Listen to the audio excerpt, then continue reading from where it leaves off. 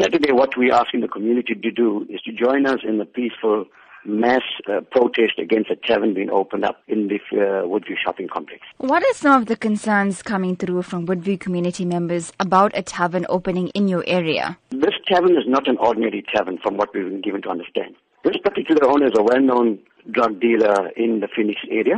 Drugs, prostitution, alcohol and abuse will be taking place.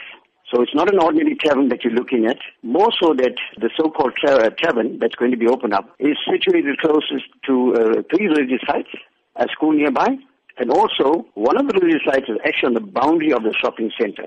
So we want to know how come the liquor board have considered or approved of such a license. What are the concerns coming through about the impact this will have on young teenagers? It is going to destroy our young children. Drugs are currently a no-go quest for us.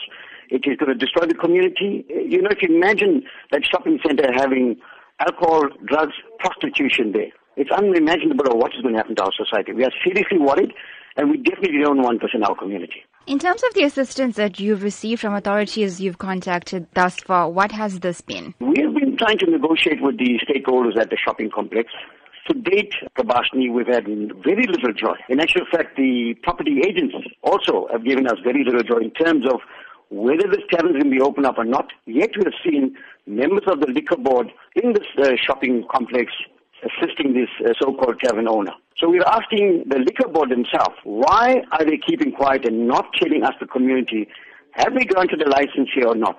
CPF and the Phoenix police station have been assisting us to find out exactly what's going on. We've actually met with the authorities on Tuesday. We waited for the liquor board officers to attend this meeting with SABC and Metro Police. Yet again, they failed to pitch up.